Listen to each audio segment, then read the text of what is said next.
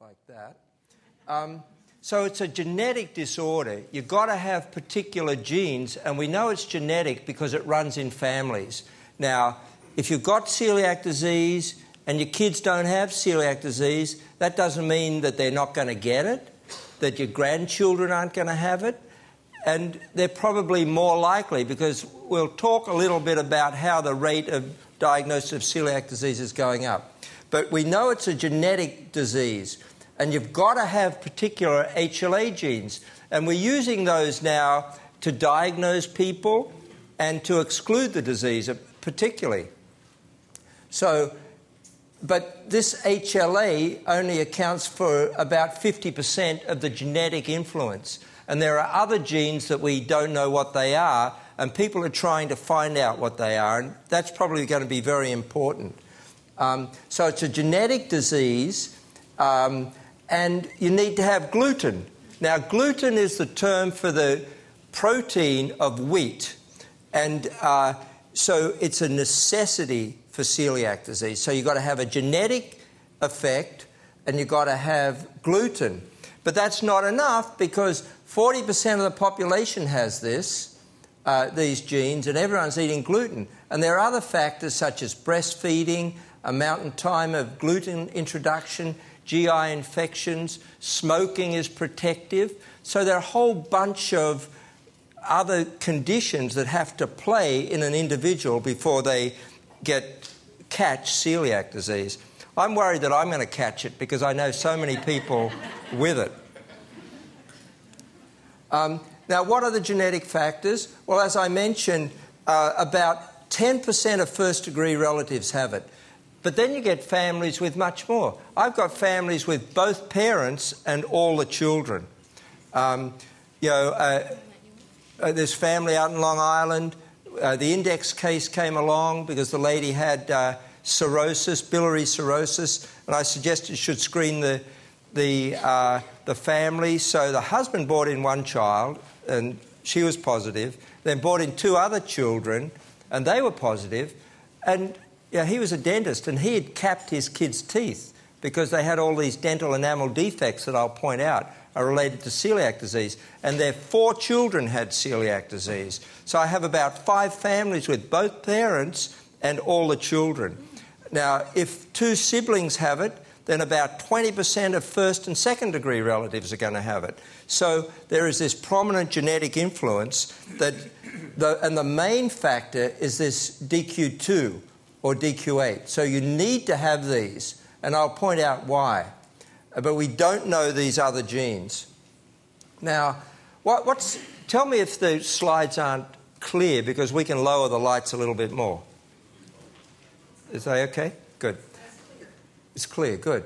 Not clear. Not clear. Can we lower the lights a little bit, please?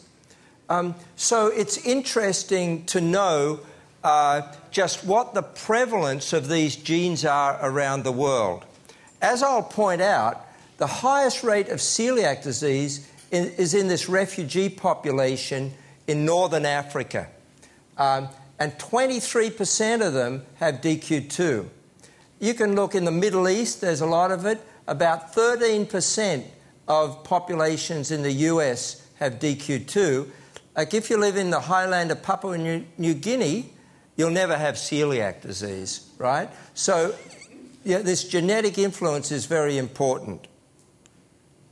Now, what about gluten? Now, gluten is the term for the storage protein of wheat. Like, in a wheat grain, the bulk of it is carbohydrate. And there's just a little bit of protein that's used by the grain during growing so that it can grow.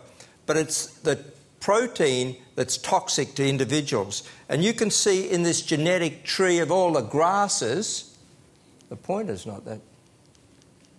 I might...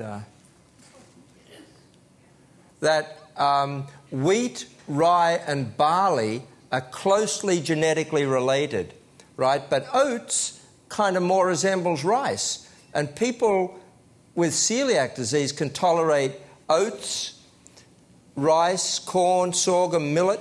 There's something called buckwheat, and that just got a bad name. It should have been called buck millet because it's way down here.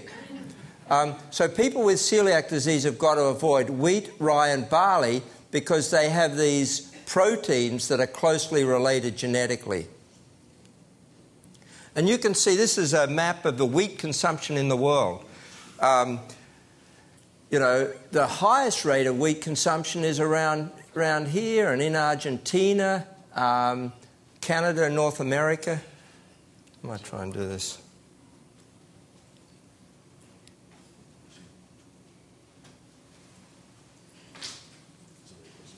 Try and work this out.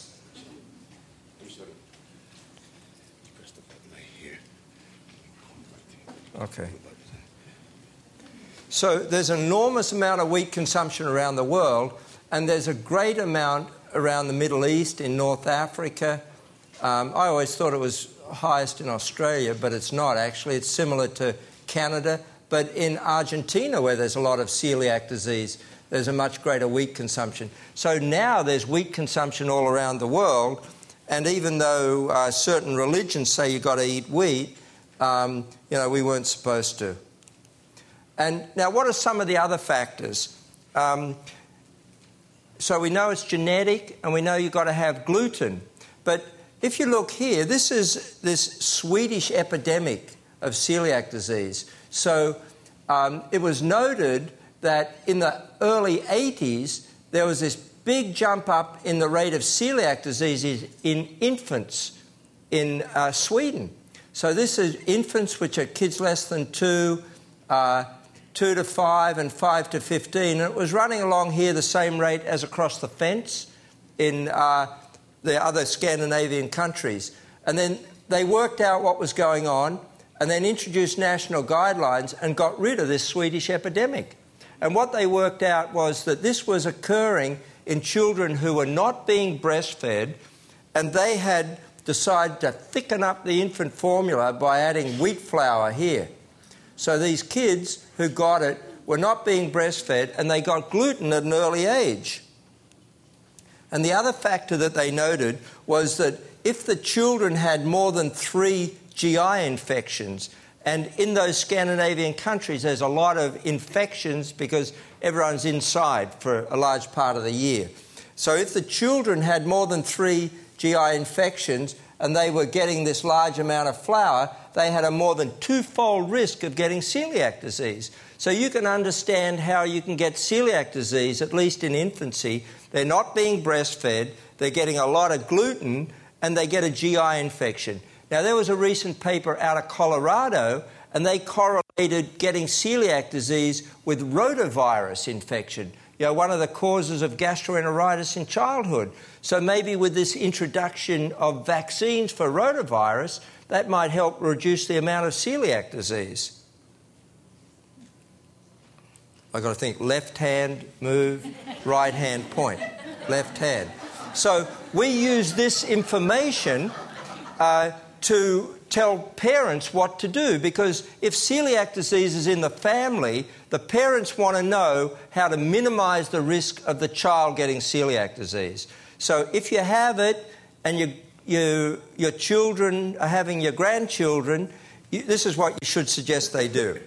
Now, what the Swedish people noted was that there was most protection, least likelihood of the children at risk getting it if they were given a little bit of gluten while being breastfed. Okay? So most children are breastfed till about 6 months. And so what they noted was that if you gave a bit of gluten between 4 to 6 months while still being breastfed, so it's probably the overlap. There was an increased rate of celiac disease if kids got gluten prior to 4 months, and also if it was withheld and it was given later after 6 months. So there's this narrow window, which is probably between 4 to 6 months, or at least while being breastfed. So I knew about this because I spoke to the lady in Sweden and that, but I didn't know what a small amount of gluten was. And so I'd say, give your kid a small amount of gluten. And people would say, what's that? I'd say, well, it's just a small amount. But a patient of mine called Dr. Invarsson in Sweden, and she said they advised giving the kids crumbs just in that time period.